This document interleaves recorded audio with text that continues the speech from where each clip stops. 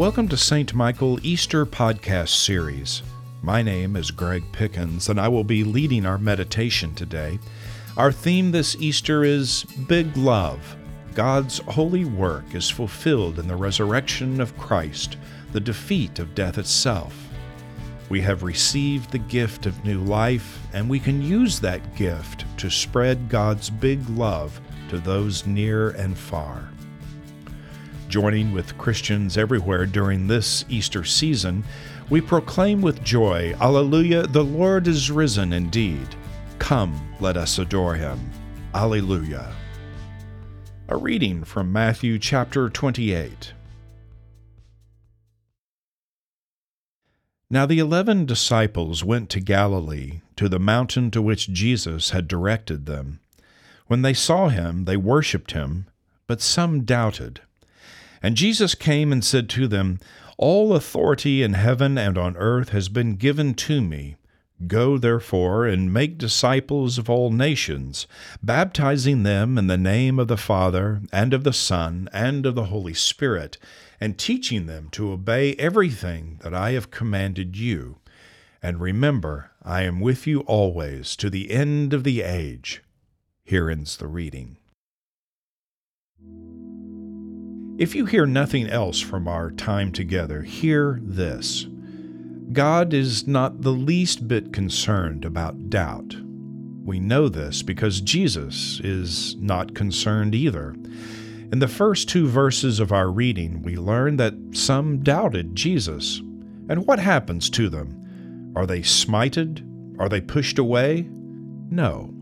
In fact, Jesus merely tells all of the disciples, doubters and full believers, to go and do the same thing. Go be with people and do the work of a disciple. Jesus showed us that faith and belief can arise through all sorts of avenues. Throughout the Gospels, some come to faith in Jesus through miracles, through prayer, or teaching or reading Scripture. I'm sure we all know people who find God through music. All of these are good, yet, as Episcopalians, we must always be wary of giving ourselves only to solitary pursuits. From our reading, Jesus recommends gaining faith by doing, starting with going outside of oneself. We see this over and again in the Scriptures.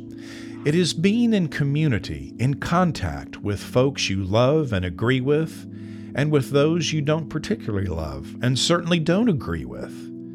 It is in that community where you will find Jesus in yourself and others. The Lord offers a constant invitation into serving others. The Church makes the same invitation, asking us to serve for a long enough season for us to experience the highs and the lows of ministry. But most importantly, long enough for us to experience the Christ in the middle. Through this well-worn path towards a deeper love of the Lord, we find a deeper faith and deeper understanding of our place in the kingdom. Amen.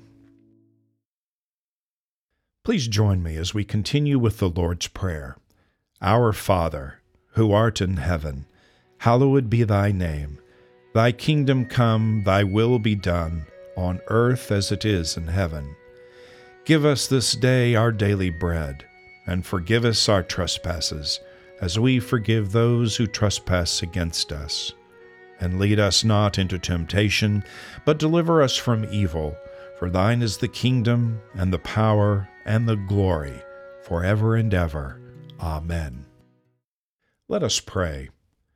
O God, you have prepared for those who love you such good things as surpass our understanding. Pour into our hearts such love towards you that we, loving you in all things and above all things, may obtain your promises, which exceed all that we can desire. Through Jesus Christ our Lord, who lives and reigns with you in the Holy Spirit, one God, forever and ever. Amen.